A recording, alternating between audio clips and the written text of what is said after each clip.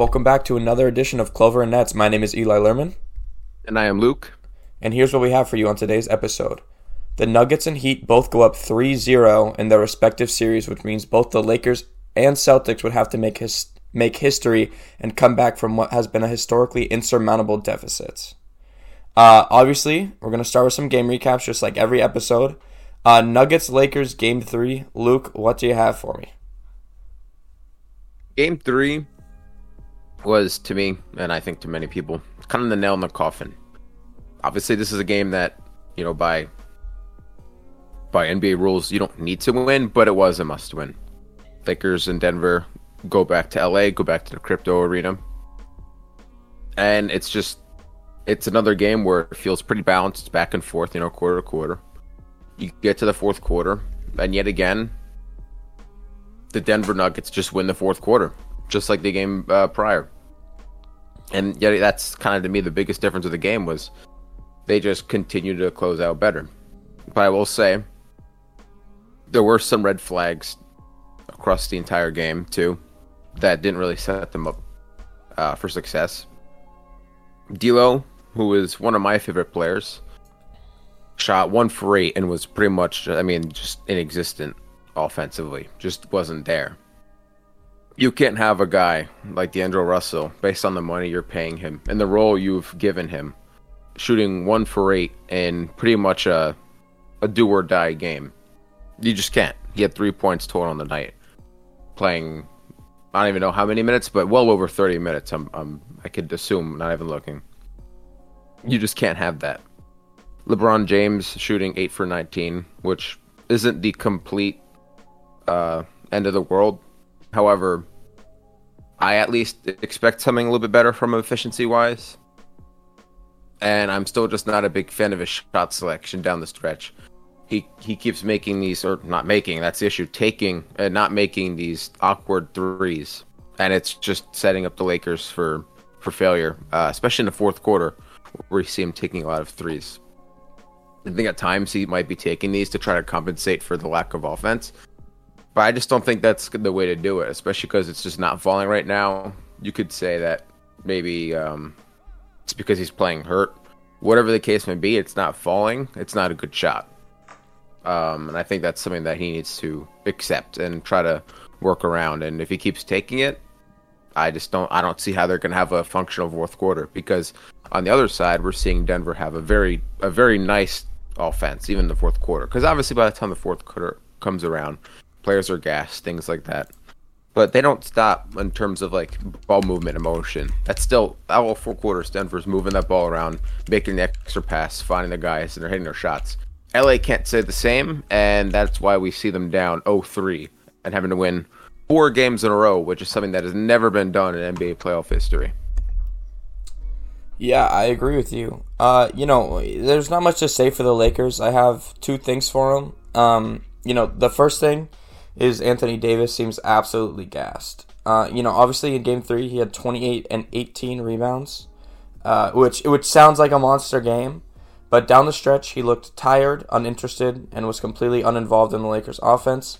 And I think that's a sign of the wear and tear on his body. I think that we've seen that progressively in the playoffs from certain stars who do a lot of the heavy lifting on offense and defense. And we're starting to see it on AD. And then you said a bunch about D'Lo. I just want to kind of go into how bad D'Lo has really been. He's shooting under 30% from the floor and 19% from 3. He only played 20 minutes Saturday. And, obviously his performance would be bad even if he wasn't a free agent. But he's an unrestricted free agent this summer, and there's absolutely no guarantee that he will be extended by the Lakers after these performances. It's not a stretch to see scenarios where other point guards join the Lakers, Chris Paul, Kyrie, and specifically, obviously, if the Suns don't see a future together, I think it's more likely that Chris Paul joins than the Lakers do, just based off of the Suns' season. But the situation facing Russell is not only is he playing for his playoff life right now, but his Laker life as well. And then, for the Nuggets, the help finally carries Jokic, right? Jamal Murray with 37 points. I believe he had 30 in the first half. Kentavious Caldwell-Pope with 17 points. Michael Porter Jr. with 14 points, Bruce Brown with 15 off the bench, and then Aaron Gordon really holding things down as a defensive anchor once again. We've been waiting for huge performances from Jamal Murray in the first half, right? Solidifying himself as the go-to guy offensively in a game early on, and it finally happened in this series. And Jamal Murray exploded. I mean, he might have had, I think he had 17 in the first quarter, like the first 8 minutes of the first quarter. It was a lot of fun to watch. I'm a LeBron guy, but I'm a Celtics fan, so I hate the Lakers. So ultimately, I want to see the Nuggets win this series, but I don't want to see the Lakers go out without winning a single game, without throwing a single punch. I don't think... I also just don't want to see the media trolling on LeBron and AD for losing in a sweep. I just think that it's going to be absolutely ridiculous. Luke, unless you got anything else, I'm going to let you take the Miami Heat segment here. Yeah, sure. No, that's about it. I will say you brought up the minutes. I didn't realize that he played so few minutes in comparison to what we've seen historically with him obviously being a starter. I forgot that I kind of just yanked him because he was doing so bad, which makes sense. I mean, if you're just doing that bad, time to hit the road, sit on the bench. But yeah, that's all I got for that series. So yeah, moving on to Miami versus Boston. Very similar storylines in Pat's parallels with these two series. So Boston goes back to Miami being 0-2, similar to LA going back to home, or Miami going back to home court up 2-0. It's just another ugly series, another ugly game for him, where we see what was it? It was Tatum and Jaylen Brown combining for 36 points, and that, to me, honestly, that's something that one of them should achieve by themselves, honestly. And it just, not to get redundant, but it just seems like another night where Boston just doesn't understand the importance, like the severity of the situation. You know, they seem dead, they seem tired, they seem uninterested, disengaged. I don't know what word you want to use, but last night it was sad because you know what they're capable of when they're playing at full capacity in terms of their effort and all things like that go into it. But they just weren't playing like that. They weren't playing well like that. Malcolm Brogdon, someone that I've always been a big fan of, going back to his days on Milwaukee. Another guy, similar to D'Lo, where a guard that just has no impact on the game. It felt like he went out there, 2 assists, no points, didn't make a single field goal attempt. And you just can't have that. Jaylen Brown, Jason Tatum, obviously they're the leaders. They have a much bigger role. At least you can kind of excuse Malcolm Brogdon a little bit. They have the biggest roles in the team, and they definitely come up short. I'm sure you'll talk about that. Al Horford kind of waking up the beast there. Jimmy returning the favor, throwing the timeout sign at him. I mean, it was sad. It's honestly really sad. I'm disappointed to see the way that Boston's going out, because I don't see them coming back the same way I don't see LA coming back anymore. Obviously, I mean, you have to win 4 in a row. It's just not looking good. I mean, it looks like they kind of called the series 2 games ago, Boston. It's sad, but yeah, I'd like to hear what you have to say about the series. Yeah, I'll get to the comeback part eventually. Magic Johnson tweeted last night, "In my 44 years of being associated with the NBA, I never thought I'd see a Boston Celtics team, a franchise with 17 championships, quit. I know Celtics fans all over the world must be disgusted and devastated." And then directly following that tweet was from NBC Sports Boston, a quote from Joe Mazzulla that says, "I didn't have them ready to play. That's on me." First thing is Magic Johnson pretty much described it. I mean, that was one of the worst nights of my life in terms of feeling for basketball. I mean, my heart was like in my balls. Like, it was bad. Like, it was just like, yeah. I mean, it was the most disappointing loss outside of Game 6 against the Warriors last year that I've experienced as a Celtics fan. just because the expectations were so high this year, specifically coming into the playoffs.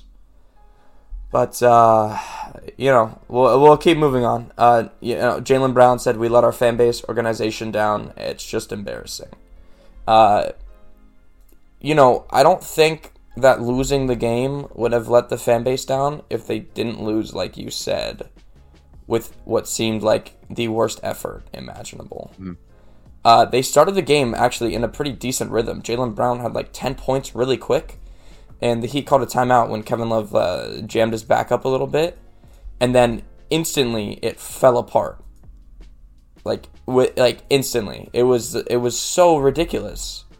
Out of that timeout, the Heat went on a 1,000-50 run in what felt like 5 minutes, and then that was the game because the Celtics could never recover. They allowed the Heat to shoot 56.8% from the floor, 54% from three, and then almost none of that damage was done by Jimmy Butler, but all of Miami's role players. There's been a theme this year with the whole Miami's undrafted players, right? Gabe Vincent, to put into perspective, Jason Tatum and Jaylen Brown's struggles last night, Gabe Vincent scored 29 points, Tatum and Brown combined for 26. They were combined 9 of 24, 1 for 7 from 3, with 5 turnovers and 0 free throw attempts in the first half.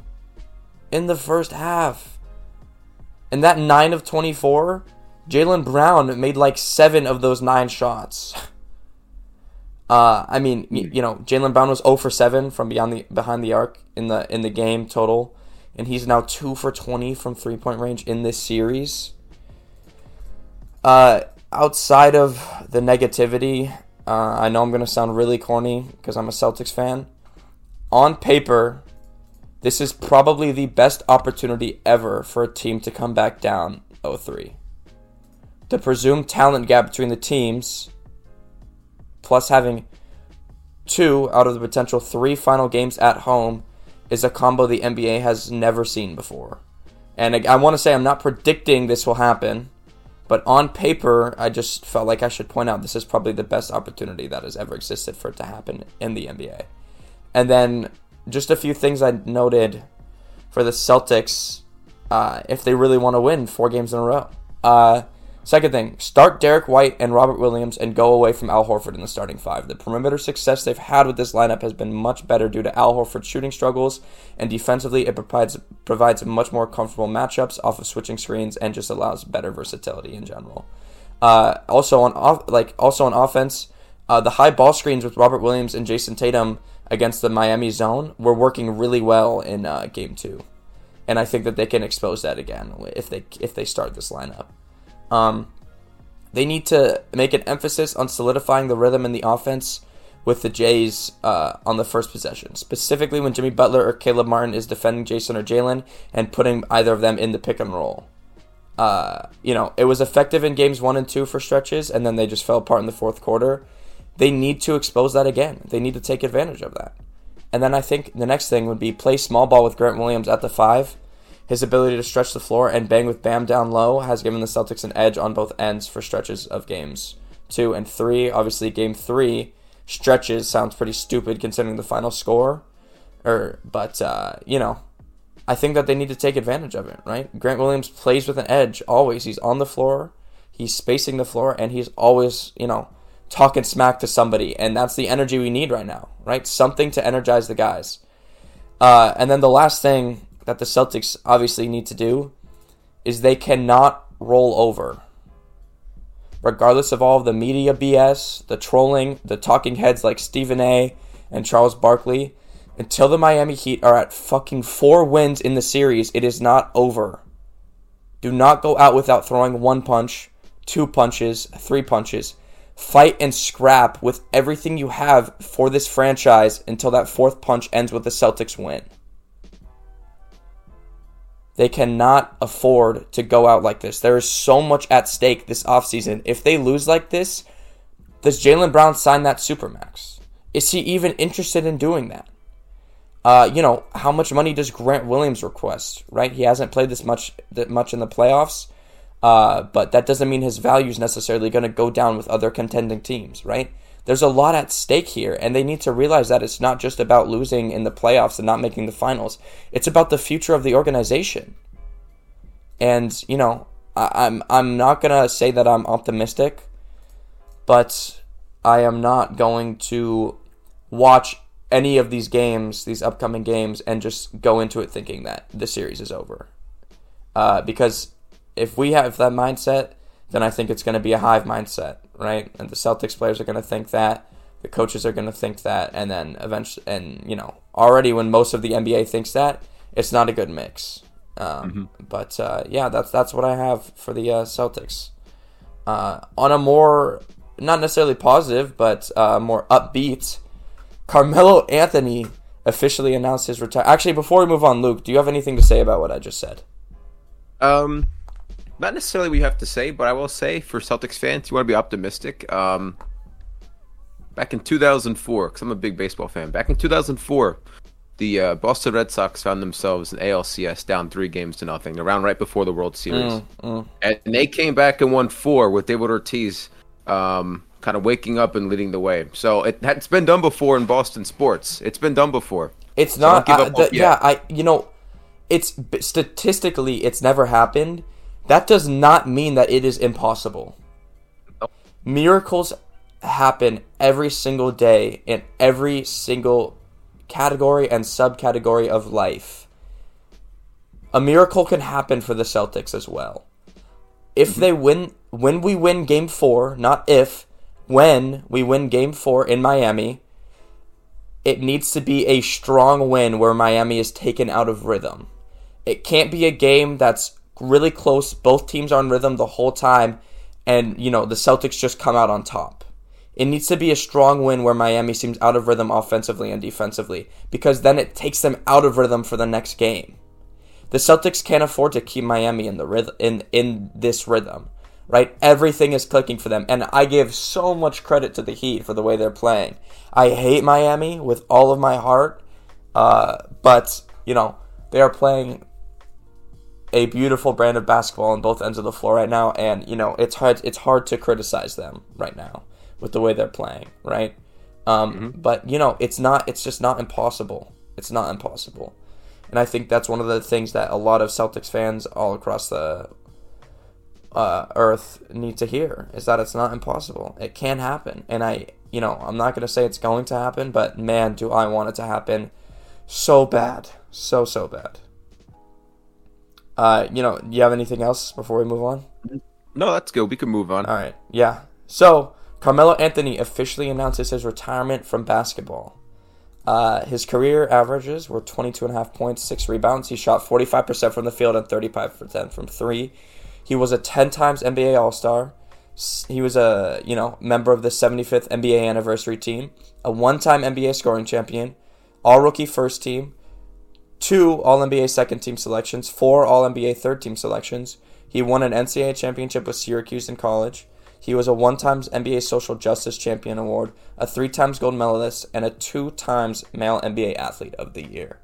So, outside of the championships, Luke, do you think that is a Hall of Fame resume? I'm going to say yes. Because, his level of scoring was amongst some of the best that we've ever seen. And I definitely got to witness it a lot more and kind of see his impact a lot more due to being over here in North Jersey, where obviously growing up, everyone had a Carmelo jersey. Even if they weren't a Knicks fan, it was just like, it was a cool thing. It was a local guy, just a pure bucket getter.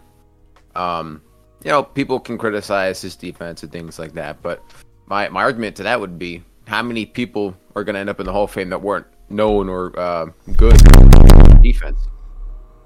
No, just a great offensive player. Was great really up until he started getting pushed around in his veteran days. But up until there, like in Denver and the Knicks, gave us amazing basketball to watch at a level that 99.9% of NBA players cannot match, past and present. Yeah, I agree. I think that he could be one of those guys even now. Jamal Crawford did it. I think DeMar DeRozan is going to be one of those guys that can just play in any game, anywhere, and just get like 10, 15 points every game. Like, find a way to score, right? There are guys, he will never not be able to get to his spot, right? Joe Johnson, kind of did the same thing for a while. Just a bucket getter, right? Doesn't play defense, never played defense. Was supremely athletic in his younger days, but just still never really played defense. But could always get a bucket, right? Could always find a way to score, and I think that he could still do that, and I'm kind of curious to see what's happened with the Lakers. Because he was on that roster, I want to say, last year, and, he was injured, and then LeBron was also injured, and, they didn't sign him again, and I'm curious to see if the injury had that much effect on his, movement and whatever it is that just kind of excluded him, because the year before that, he was with the Blazers and playing well, averaging double-digit points, right? In fact, in the bubble, he was the primary defender on Anthony Davis for a lot of the time because he was more athletic than Yusuf Nurkic. But still, there's the whole, him getting, quote-unquote blackballed from the league for a while there with the Rockets and the Thunder stuff. But, he proved to the league that he can still play with the Blazers, and I'm glad that he got that opportunity. Great career. It's a great resume. I don't know that it'll get him into the Hall of Fame, but, he made the 75th NBA anniversary team. So that alone, for some people, would be enough to convince them that they're in the Hall of Fame. But then again, is Dwight Howard in the Hall of Fame, right? Only had, a few good years with Orlando and then won a chip as a bench big man, not doing a ton. So it's like, and a lot of people think he's a Hall of Famer. So is Melo a Hall of Famer with no rings but a better career? Who knows? Who knows? Luke, unless you have anything else, I think we're going to move on to our favorite segment here on the show. Oh, it is my favorite. Just a little quick statement. Yes, Dwight Howard is a Hall of Famer in my eyes. Well, why do you think he's a Hall of Famer? Outside of his Orlando days, even after that, when he went to Houston, things like that, he still had just great years. He was definitely 100% at his best, at his physical best. The number one center in the league, and held that for a good amount of time, honestly. I don't think he was always put in the best situations to win, whether that be in Orlando and even a little bit later, like in Houston. LA, he definitely dropped the ball, and I'll definitely take the side of Kobe there, because everyone knows Kobe knows how to win, and Kobe doesn't lie about things like that. But after seeing the amount of times that Houston fell short, I'm not going to put that on Dwight Howard. He was a great player, just a great center. You always knew what you were going to get from him. Yeah, absolutely. I still think, honestly, he can get close to dropping a double-double average if you gave him 25 points per game. That's a tough one for me, because his last 3 years, he averaged 19 minutes, 17 minutes, and 16 minutes. He played 69 games, and then 60 games. He averaged 7.5, and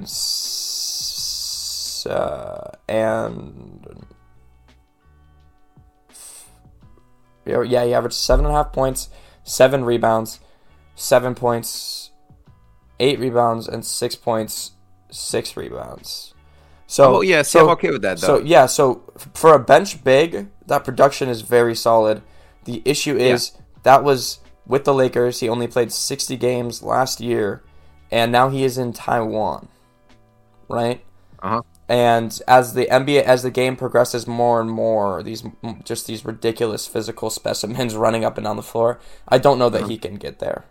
But do I think that he could be, a guy who plays like a Luke Cornett role for the Celtics off the bench, right? Like a guy who comes in when everybody's in foul trouble and just kind of blocks like a shot or two and doesn't really provide anything on offense, but sets screens and rolls to the rim. And, I think he could do that. I think that he could be on a roster, but I don't think that he'd be necessarily the most effective bench big anymore.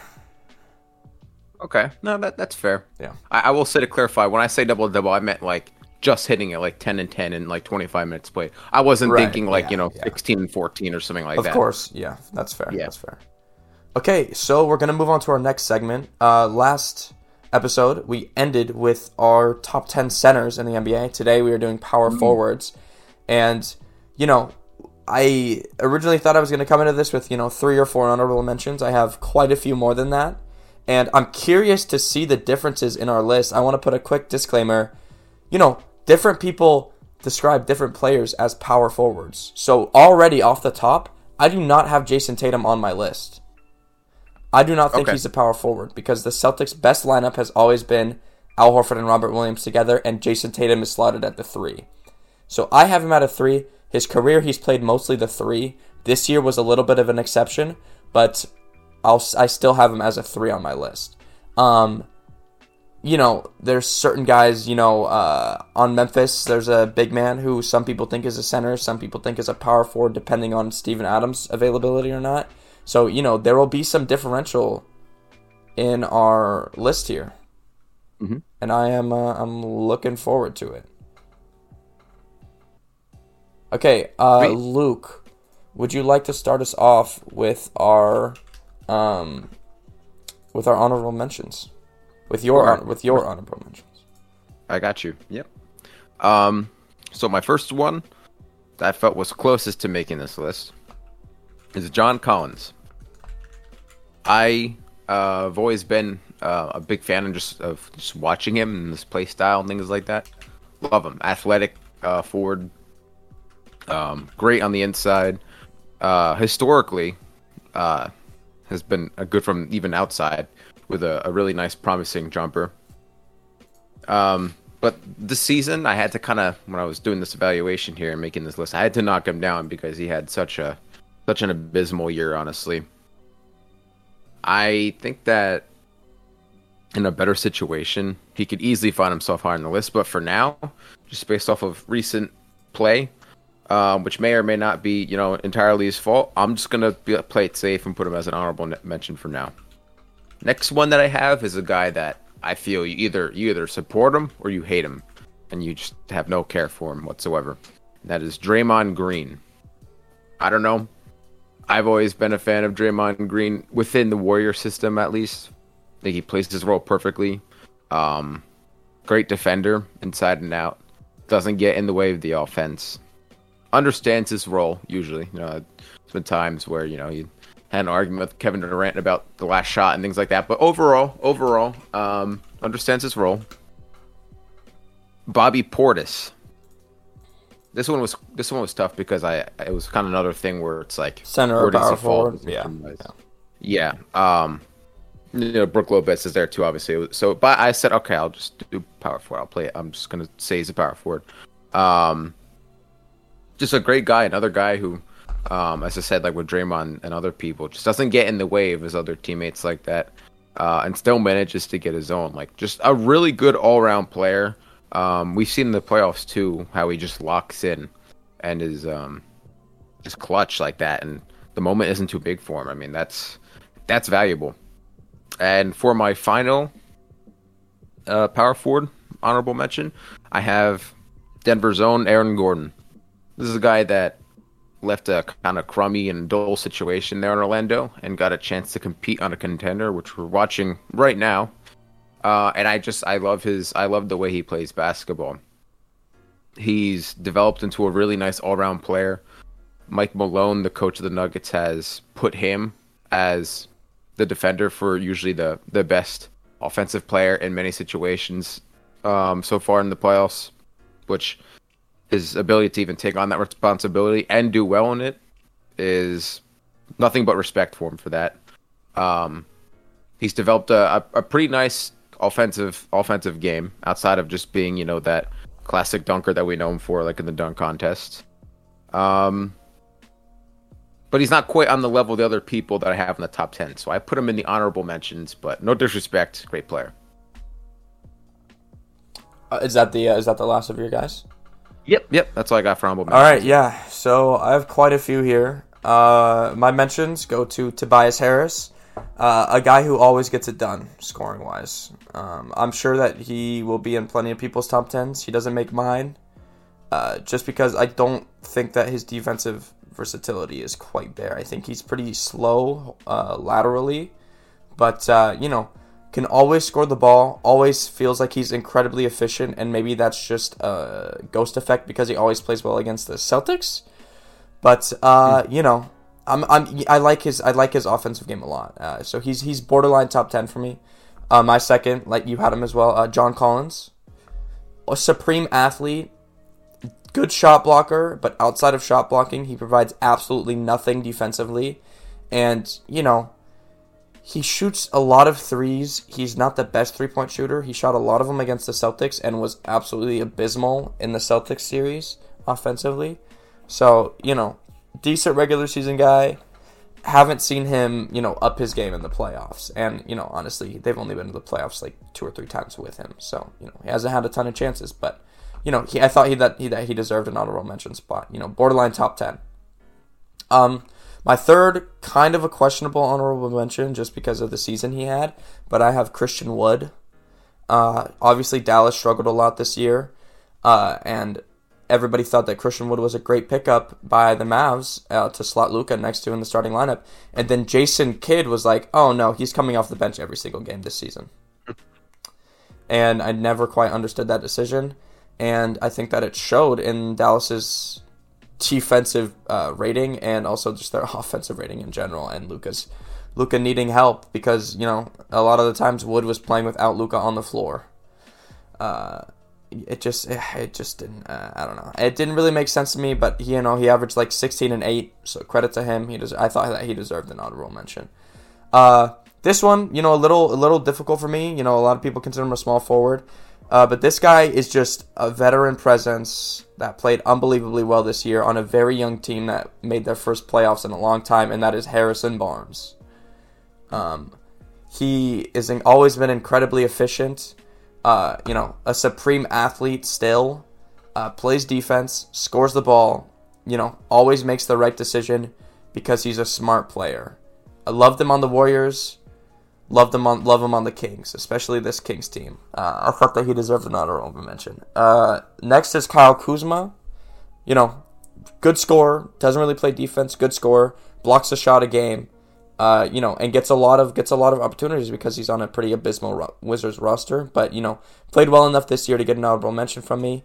Next is Aaron Gordon, one of the best defensive players in the entire association. Does everything right for the Nuggets. He's the perfect piece next to Jokic at the 4. And, you don't buy into him for his shooting or his scoring. You buy into him for his defense and him making the right play. And then I have a rookie here. Didn't do anything too flashy this year. Wasn't, blowing me away with his off-the-dribble scoring or his, supreme defense. But he was one of the best three-point shooters in the NBA. I got Keegan Murray here. Just a shout-out to him.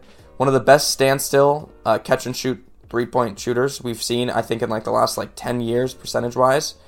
And, he plays defense. He facilitates. Very smart for a rookie. We saw it in the Summer League, saw flashes of it. I think he won Summer League Player of the Year, actually.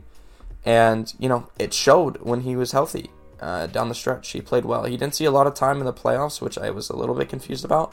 But, he played well this year. I thought he deserved an honorable mention as well. Do you want to start with your number 10, Luke? Sure. Number 10, this is actually a guy that was in your pool of honorable mentions. I kind of went back and forth with people in the honorable mentions in this number 10 spot, but solidified here, I have Christian Wood there. Okay. Number 10. Okay. Yep. I think that Christian Wood is easily one of the best offensive big men in the league right now, whether you want to slot him at the power forward or center. Obviously, I think the biggest thing that holds him back, besides Jason Kidd having on the bench, like you said, which I'm right with you, never really understood from day one. But the biggest thing that he personally kind of holds himself back from is that defensive impact. He at times is just a complete joke of a defender in the paint, and it's hard to watch. He just gets blown by. just gets bad fouls, doesn't position himself well physically. But even still, I mean, I don't know, that the offensive impact that he can have, to me, keeps him valuable enough to be in that top 10. Slotted at number 10 for me in power forwards. Yeah, I don't disagree. I'm not as high on Christian Wood just because of this year. But, honorable mention, means he's, borderline top 10 for me, so I understand fitting him in the top 10. I also have a guy at the top, at number 10, that was in your honorable mentions. A lot of people are going to disagree. He brings a lot of antics to the game, a lot of extra stuff, but he's a jack of all trades, the best defensive anchor in the league for the last 5 years. I have Draymond Green at number 10. Averages, 8.5 points, 7 rebounds, 7 assists, gets a block a game and a steal a game. And again, he has been the best defensive anchor in the league for the last 5 or 6 years. The entire Warriors dynasty. He's unbelievable to watch. The communication, the switching, the pressure he applies. And he's unbelievably strong for his height. They put him on usually the best player and usually the biggest player every single game. And he provides an incredible amount of versatility on that end of the floor. And I think that regardless of all the antics, the extra stuff, the hard fouls, whatever people want to say about him, I think that he deserves a spot in the top 10. That's fair. I like that. Okay. No disagreement there. His impact can't be understated on that team. He does a great job doing whatever the team asks him to do.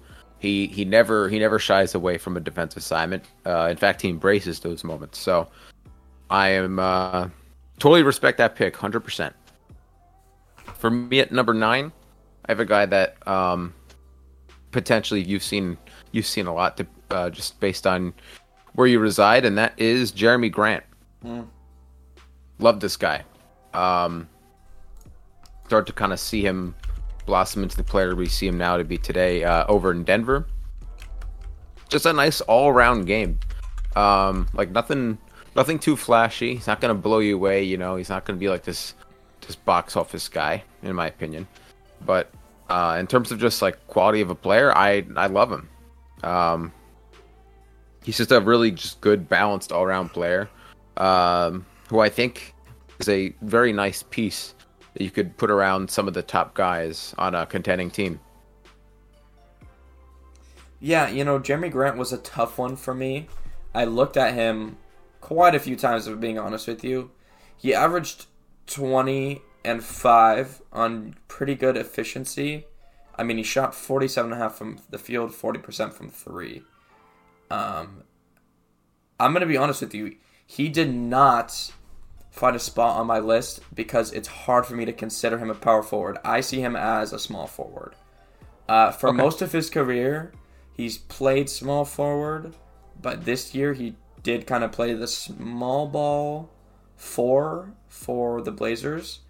But, I had him as a small forward. So that's kind of what I said, the disclaimers were, the difference in our list based on where we see them at, right? Which position we see them at. But what I will say is for a round 2 pick that late in the draft at pick 39, round 2, he's been an unbelievable player. Mm-hmm. And he provides defensive versatility as well. So, shout out to the second round picks in the league showing out. At my number 9, we both see a lot of this guy because we play him 4 times a year each. I have Evan Mobley. Average 16 a game, 9 rebounds, 1 block, 1 steal, 55% from the field. All that's nice. My 2 knocks on him are he shoots 20% from 3 and only 67% from the foul line. And for a guy who seems to make just about every mid-range jumper he takes, 67 from the foul line is absolutely unacceptable. Ever since high school, he's had a legitimate jumper, mid-range jumper. He shot the 3 a little more in high school. But, he needs to figure the foul shots out, right? You can't have a guy in your starting lineup play late in the game who can't shoot free throws. It's just not how it can't have it in today's NBA where there's so much fouling.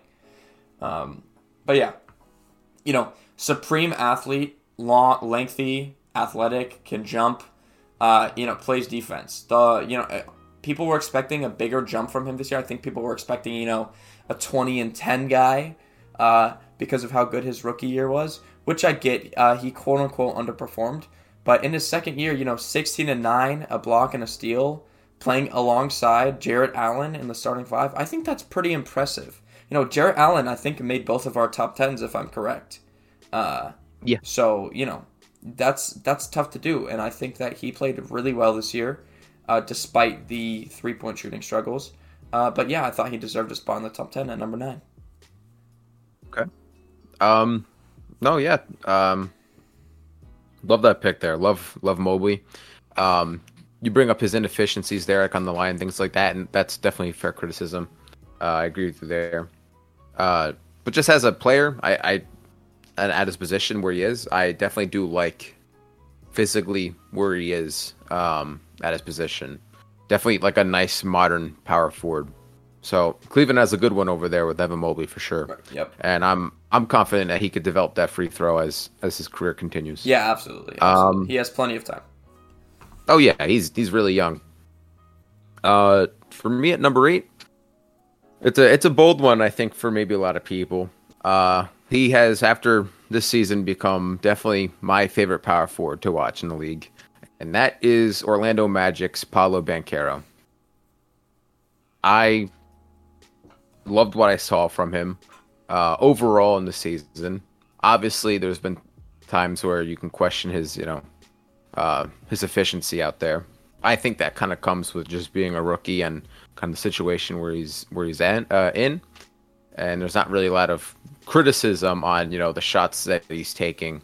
Yeah. Because of the situation. It's not like they're playing competitive basketball, so not really a lot of penalties going around for taking maybe an ill-advised fadeaway 3 in the fourth quarter when they're down 14 points with 3 minutes to go, like something like that. But he's just a really good all-around player. And that's something for me that, not always being so keen on college basketball.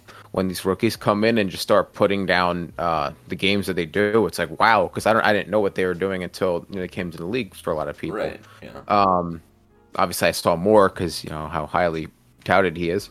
But it's really impressive. I just really think that he's going to, as the years progress, become one of the best power forwards in the league.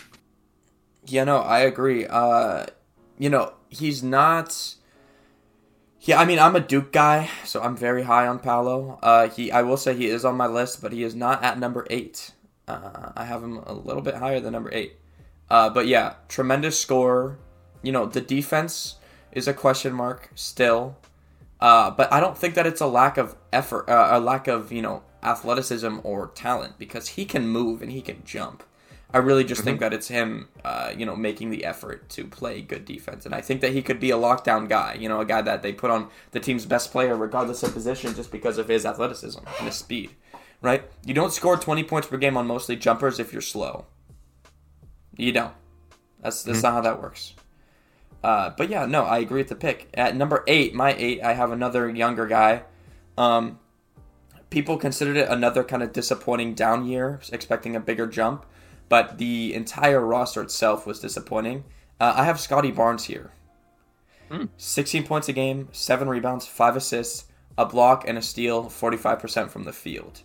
Outside of his offense, he only shoots 45% from the field as a, power forward, a bigger dude who mostly shoots inside jumpers, hook shots, whatever you want to say. He's maybe he's a top 5 most versatile defender in the NBA. A legitimate switch 1 through 5 guy.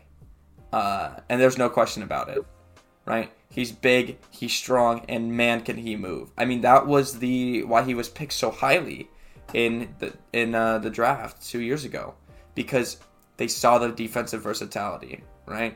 People thought that he could be a generational talent on defense. I absolutely think that he can still be a generational talent on defense. I think he's one of the best defenders in the NBA right now. He flew, you fly under the radar in Toronto just because the organization is just so mediocre right now, which happens, right? There's no media buzz about Toronto at all whatsoever. I mean, outside of highlights with Scott Van Pelt on SportsCenter every now and then, I don't think I heard a single thing about the Raptors the entire year outside of, OG Anunoby trade rumors. But, yeah, I mean, flying under the radar, I think that Scotty Barnes deserved the 8th spot on this top 10 power forwards list for me. Yeah.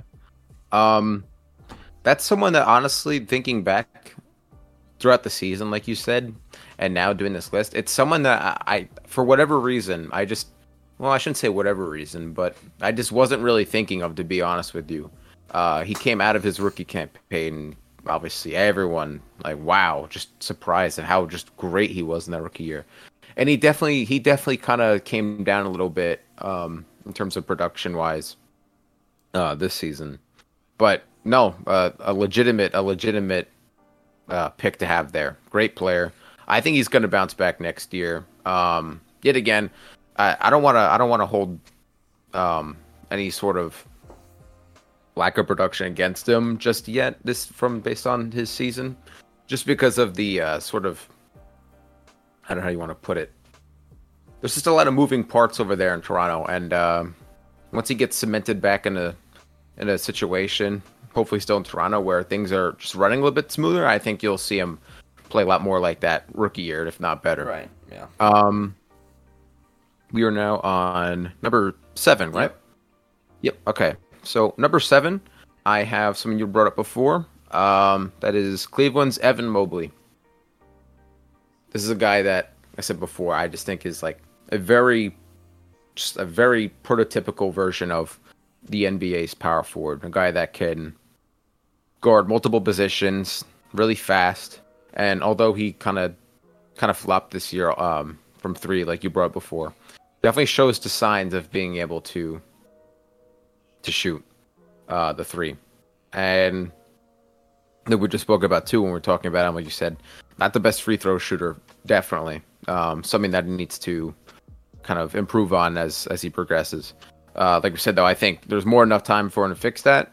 But even with all that criticism, I still think he's just one of the best power forwards in the league. His defense is insane. I mean, like guarding the perimeter, on the inside, just all around, just really good. Just a great team defender. And that's why I got him at number 7. Yeah, I mean, I like the pick. He's in my top 10 as well, just at number 9, so 2 spots below. But, one of the most versatile defenders in the NBA. It's hard to not put him on the list. At my number 7, I have a guy you had earlier. I have Paolo Banchero. 20 points a game, 7 rebounds, 4 assists, 42% from the field, 30% from 3, and he got a steal a game. Again, he's a rookie, right? So part of this placement on the list is kind of just like me, obviously being a Duke guy, but also just the upside and potential he has is through the freaking roof. This was one of the best rookie seasons we've seen in a while. And he played a lot of games, too. So, I think that the performance is obviously boosted because he's on the Magic, right? We talked about it not playing necessarily a competitive brand of basketball, but he's also playing alongside a bunch of young guys who want the same opportunity he has and have the same opportunity he has to really showcase their skill set, because there's a lot of shots to go around, right? There's a lot of shots. There's not one superstar on the team taking up all the shots or 2 superstars taking up all the shots, and then they just kind of have to find the other guys. No, everybody gets a lot of shots. Unfortunately for them, Jalen Suggs has been dealing with some injuries. But, I think not only does Paolo have a chance to be a really good player, but I think the Magic have a really good chance to be a good team in a few years if they keep everybody together. I think that Paolo and Wendell in the front court can be a really good mix. Both guys from Duke, so I love to see it. But, yeah, I mean, Paolo Banchero, great rookie year. A clear choice for rookie of the year by far. That's what I thought, yeah. Yeah, 100% agree. Yeah, no, just a great rookie campaign. The fact that that's how he played in his first year, his rookie year, is crazy. I mean, that's his floor at this point. So yeah, no, great pick there. Obviously, I brought him up before. I love him, and like you said, looks like Orlando's really starting to get their pieces together now, and I think they could, like you said, the next few seasons, hopefully have a legitimate chance at making a playoff run. Yeah. So exciting things over there for Orlando. Good for sure. them. Number 6, this guy is been someone we've talked about recently on our podcast. And honestly, more so criticism than positive things to say. But that is the New York Knicks, Julius Randle. Even though there's a lot of criticism to go around with him, especially in the playoffs, that's where a lot of his criticism is focused on. He is undoubtedly a great regular season player who definitely led the charge with Brunson and getting the Knicks in the playoffs, and even years before that, leading the Knicks into the playoffs. Now, obviously, if you want to factor in playoffs a little bit more into where you rank your players just in general, then I could definitely see why you would have him lower, because he definitely has come up short more times than not. But still, like, just thinking about his impact and what he brings to the table for a team in the regular season to get them to the playoffs. I mean, he just collects points all across the field, whether it be down low, because he's just a great paint player when he's on. Has really polished up his jump shot. Great scorer, obviously. Gets his rebounds. He's athletic, he has an inside presence when he applies himself down there. So, just a really good all-around power forward. One of the best when it's kind of just like, in a regular season type game. Yeah, and you see that fall off in the playoffs, and that's where I think, honestly, my biggest criticism would probably come from. Yeah. But I still think he's good enough to be at number 6. Yeah, I actually have him higher on my list than number 6. My number 6 is going to be Lauri Markkanen. But, Julius Randle, obviously, playoffs, he falls off a little bit. Was coming back from an injury, so I cut him like a tiny bit of slack. But, you got to show up. And that was a winnable series for them. If he would have played well, I think that they would have won more. They might have won that series. So, but yeah. My number 6, like I said, I have Lauri Markkanen. 25 points a game, 8 rebounds. Ridiculously efficient. I mean, the guy is one of the best shooters in the NBA. He shoots 50% from the field, nearly 40%, 39% from 3, and 87% from the foul line. Another guy who really showed off his defensive versatility and athleticism this year, right? By switching on to guards. I mean, the guy can jump, and he's fast in the open court. He has a handle. I was really high on him coming out of Arizona. I mean, to think about the fact that DeAndre Ayton and him played together in that Arizona front court and they didn't win a title seems ridiculous to me. But, it was a showcase year for Lauri Markkanen. The Jazz were not expected to be good. They were expected to be one of the worst teams in the NBA, and they were nearly a play-in team. And, I mean, on top of that, we'll have an episode, actually probably, where a segment is dedicated to Danny Ainge. But what a job by Danny Ainge in his first year. Mm-hmm. Unbelievable. Yeah, we'll have to make that a segment. We'll have to talk about what the Jazz did. But, Lauri Markkanen, unbelievable year. Number 6 on my list. I think that he's a pretty clear choice for, top 6, top 5 power forwards in the NBA this year. Yeah, had a great season. Like you said, led by Ainge, which just beautiful, like a beautiful coaching job, honestly. Coach of the year, 100% in my head, 100%.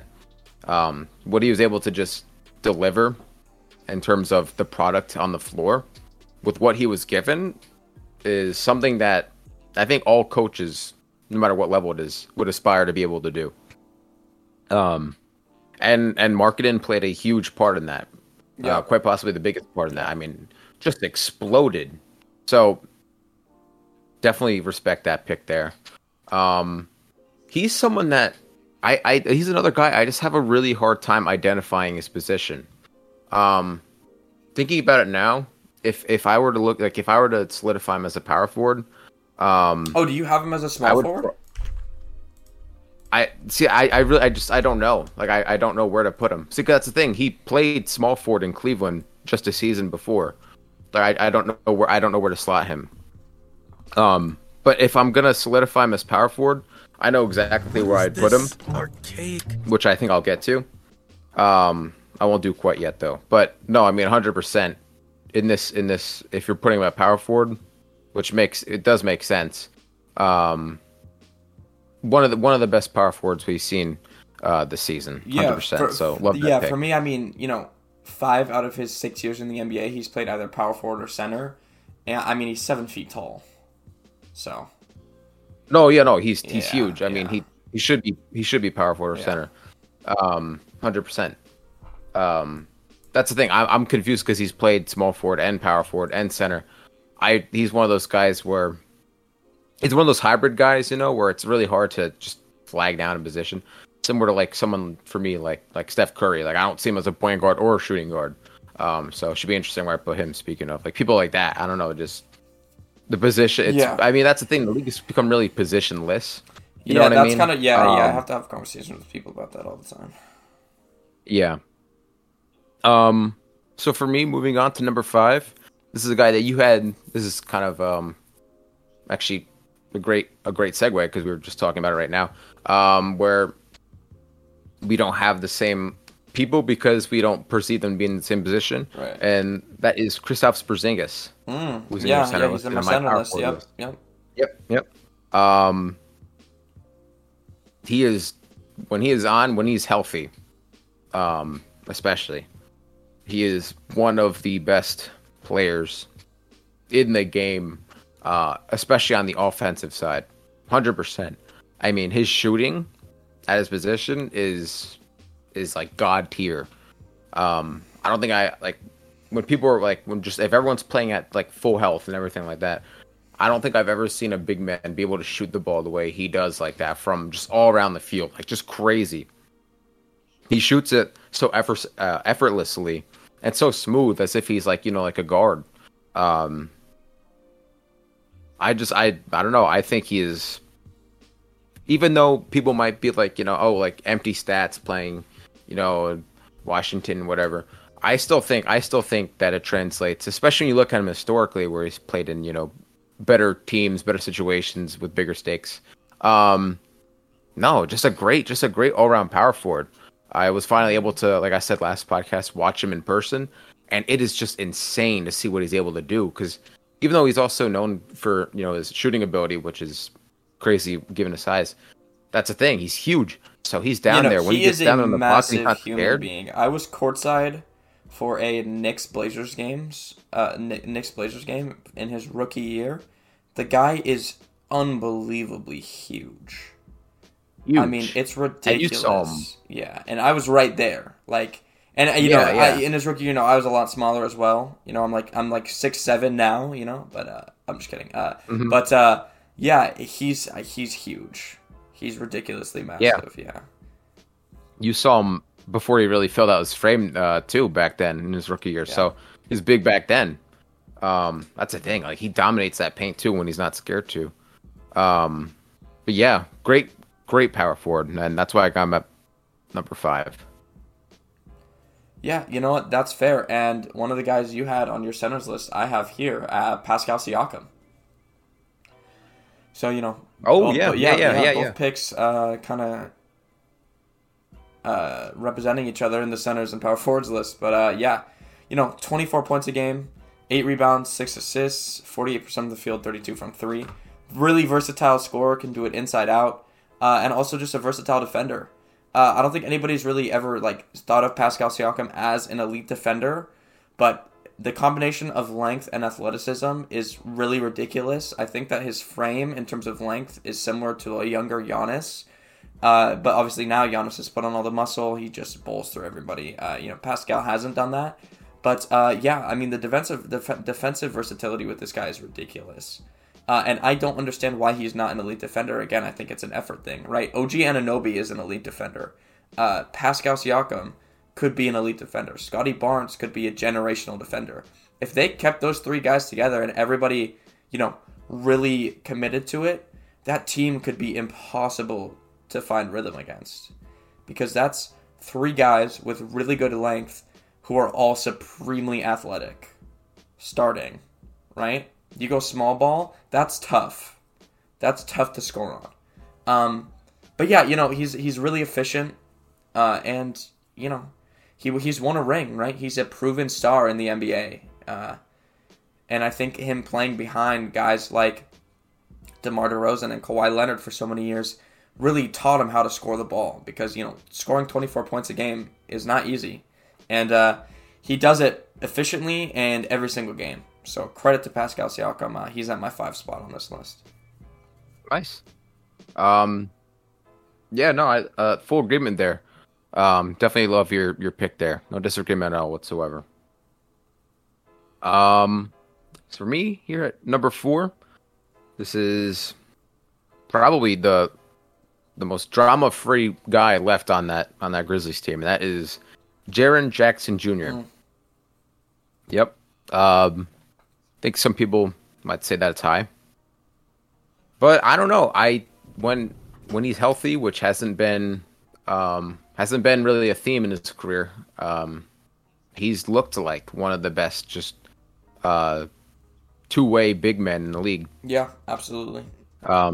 Yeah, the way he's able to protect that paint down there, has that potential of decoy in terms of in his physical prime. I think whenever that comes to an end, I think maybe we won't see that, but that athleticism complements his just good footwork and IQ, and I think as long as he stays physically just like upkept, he should be in that conversation. And then offensively, just a great all-around game too.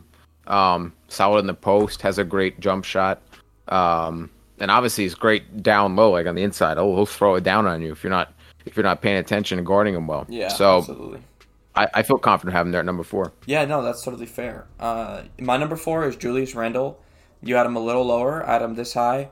I didn't really take into account his playoff, disappearance. He averaged 25 and 10 with 4 assists a game, 46 from the field, and 34 from 3. An efficient scorer, and he rebounds the ball, right? You can rely on him in the regular season for 25 plus every game and 10 plus rebounds every game. He's a triple-double threat as well. He's just really talented with the ball in his hands. Unfortunately, he's not so talented in the playoffs, right? That's the fall-off. That's the risk. But I think that he had a good enough regular season for me to put him up there. And I also, attribute a lot of the Knicks' success this year to Randle. Again, that Knicks team a couple years ago when they got smoked by the Hawks, they got embarrassed by the Hawks, that team in the regular season was so fun to watch. They were exciting. They were young. Alec Burks and Derrick Rose were 2 features of that team, right? 2 veterans. Derrick Rose, a fan favorite, obviously. And Julius Randle kind of at the helm of it, right? The star on the team. Again, had a bad playoff performance. But, he was the leader offensively for that team. And again, Jalen Brunson was the leader this year, kind of offensively. But, Julius Randle's right there with 25 and 10. He takes the number 4 spot for me. Okay, no, higher than I had him, obviously, but it's definitely a pick that I'm definitely not upset over. Like I said before, you can't understate his impact that he's had historically for the Knicks in regular season. So I definitely understand that. Without him, they are a far less competitive team. So I definitely understand that pick. Totally respect it. For me, now we're at number 3. Before I get to my number 3, I'll just say that. Had I had Markkanen like here listed for the power forwards, I would slot him in between my number 3 and Jaren, so he'd be like my number 4, I'll say. And then you bump everyone else down. Obviously, Christian Wood's 10, so he'd become an honorable mention. So that's where I'd make that adjustment. So number 3 now. I have Jason Tatum. Now this is a guy that I have to really work hard to not let recency bias get in the way. But I still think this is a very fair place to put him. Obviously, in the regular season, especially this year, MVP candidate. He was just crazy. I think he led the league in points scored, if I'm not mistaken. Just a great all-around player, like defensively. He could guard a lot of positions with his physicality, like just strong and really fast, obviously. You see it. He's just an athletic freak combined with the scoring skills, which is some of the best in the league right now. Obviously, I'd like to see him play better in the playoffs, but I'm not going to hold that against him in terms of where I rank him here. So I'm going to have him comfortably here at number 3. Yeah, awesome. My number 3 is a guy you had earlier. I got the D-boy, Jaren Jackson Jr. 18.5 points a game, 7 rebounds. 3 blocks a game, 50% from the field, 35 from 3, and obviously, again, the defensive player of the year. I mean, 3 blocks per game is ridiculous. That's prime Rudy Gobert numbers. And yeah, again, another guy, the defensive versatility, unlike Rudy Gobert, is incredible because he can move laterally. He doesn't look awkward out on the perimeter.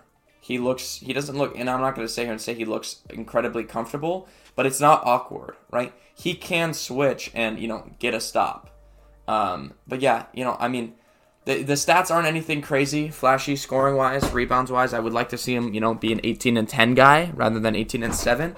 But 3 blocks a game, versatility on defense. And again, he won the DPOY. I think that's enough to put him at number 3 for me. And obviously, we're going to see some stuff here where we consider different people positions, right? But yeah, I have Jaren Jackson Jr. at number 3. No, yeah. Nothing but agreement on that. Like I said before, I pretty much hit the same boxes that you did in terms of evaluating him. Yeah, no, great player. I'm rooting for his health because he's such a fun player to watch when he's healthy. I really hope that in the future, Jaren can kind of become that leader in that clubhouse and try to galvanize that squad and just have them focus on basketball. So now, moving along to number 2, this is a guy that I think some people might have at small forward, and I understand that. But based on how I've seen him kind of played recently, I'm going to have him at the power forward, and that is Kevin Durant at number 2. I don't really think Kevin Durant needs much of an introduction at this stage of his career. I think everyone's pretty aware of what he brings to a team. Obviously, always going to be one of the best scorers in the league, I think, till the day he retires. He'll always find his own. Pretty much 7 foot. Can score from anywhere. Yeah, like I said, he really doesn't need any sort of evaluation as a player. I think everyone knows what he's capable of. And I got him at number 2. Yeah, I mean, my number 2 is Kevin Durant. One of the greatest scorers all time, if not the best scorer all time. I don't think we've ever seen anybody at his size do what he can do on the basketball floor. And this year particularly, he averaged 1.5 blocks per game, so the defense was there. The most efficient scorer in the NBA this year, 56% from the field, 40% from 3, 91% from the line. That is a high 50s, 50-40-90 season. I mean, it's incredible. I've always been a Kevin Durant defender in terms of his decision to go to the Warriors. I've never understood the criticism there, leaving the Thunder, blah blah blah blah blah. I've always been a guy who's thought about it in a more positive light, which is, why would you not leave to go win a ring? Isn't that what the goal is for everybody, is to win rings, right? Mm-hmm. I mean, I understand that people want a paycheck and all this stuff, but what's the criticism? What's the point? He left to join 2 of the greatest shooters because he wanted to win championships. Who doesn't want to win championships? That's what you dream of as a little kid. You don't dream of just making the NBA and being really good. You dream of making the NBA, being one of the best players, and being one of the best players ever, and winning championships. That's what you have to do. I don't understand it. I've never understood the criticism. Obviously, I'm not gonna go too far into that. KD, 30 points a game, 7 rebounds, 5 assists, 1.5 blocks. The most efficient player in the league this year. Number 2 on my power forward spot. Yep, I think that's we're at that point now here in the 1-2 slot where it becomes, I don't want to say that it's not debatable, but it's pretty clear who our picks are going to be. Like you said, just an amazing player, all-time player, no question. And just a little touch on what you were talking about there with the decision. No, I'm right with you on that. I've never really understood why some people are so it's like pure hatred towards him over that decision. Like, because some people will bring up the argument like, oh, it's the fact that he went to the team that he lost to. So you're telling me if they never matched up that postseason for whatever reason, and then he went there, that you'd feel so much better about it? I just don't buy it. I just think it's a dumb cop-out excuse to just being mad at him for no reason. I think a lot of people hate on him, and even in rankings will kind of let that hate trickle on him, and they'll rank him lower because of that decision. That was like 2016. I think it's time to move on.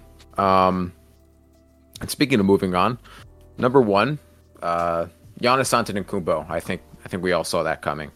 I think a lot of people would say that he's the best player in the world. I wouldn't make an argument against it. I personally have Jokic there as my number one, but Giannis is right there. I'm not going to take that from him. Obviously, what he brings to Milwaukee is just insane. I mean, I forget. I don't know if it was you, but someone told me that Milwaukee roster could be a playoff team even without him, and that's a compliment to our depth. But even still, that what he brings to that team, though, to an already competitive team, is it's insane. His defense, which I think kind of flies under the radar at times, just because of how much fun it is to watch him, just dunking on people in transition, stuff like that, is kind of incomparable to a lot of his counterparts that we see in this list. I mean, his ability in transition to get back and hop on anybody and guard them in a half court set, no matter what's thrown at him, no matter what position, what player, he could play great defense on him. And then on offense, who is stopping that guy? I mean, he is an absolute just like freak train, just running down to the paint. No one's stopping him. He's one of the fastest players in the league, also being one of the biggest players in the league. I mean, that combo is something we haven't really seen since like someone like Shaquille O'Neal, which I know he likes comparing himself to. I mean, yeah, a very safe pick at one, obviously. I think there won't be any disagreement there. Amazing player, tremendous player. We're blessed to be able to witness him here in our lifetimes. Yeah, my number one is also Giannis. You gave the best explanation possible, so I'm not even going to explain the pick. But I'll just say this. He was my pick for MVP this year. I think he's been the best and the most dominant player in the league the last 4 or 5 years. People will have their different opinions, and I'm not going to, poop on anybody's opinion. Actually, you know what? I will poop on some people's opinion. Some people are really stupid sometimes. But, yeah. True. I think that he's been the best player, the most dominant player for the last 4 or 5 years. I think, again, if the Bucks play the Heat with him healthy every game, they beat them in 4 or 5. I think this playoffs looks a whole lot different. And, I mean, credit to the Heat, but yeah, I mean, they got lucky. I'm sorry, they got lucky. They got lucky to make it past the first round. But obviously they played incredible the last 2 rounds, so no diss there. Just the first round in particular, I think they got a hall pass. But yeah, Giannis is my number one pick at power forward, and I think that's going to do it for today's episode. We're at 1 hour and 12 minutes, so this will be our new longest episode. Last episode was our longest. We broke another record today, so I'm glad to hear it. Yeah, next episode, both game 4s will have happened for the Nuggets and Lakers and the Celtics and Heat. So we will see if we have an elimination episode. Top 10 list for small forward will be there. We'll see some different positional players, different players in different number positions because, again, we have some different opinions. But I think it'll be a lot of fun. We'll talk about the coaching exploration for the Milwaukee Bucks because I just saw a few minutes ago on Twitter they've narrowed the list down to 3 guys: Nick Nurse, Mike Budenholzer, and another Toronto coach and assistant, Adrian Griffin. So we'll have some good conversations about that. Yeah, sounds like a plan. Can't wait for it. All right, guys. Have a good rest of your day. Peace out.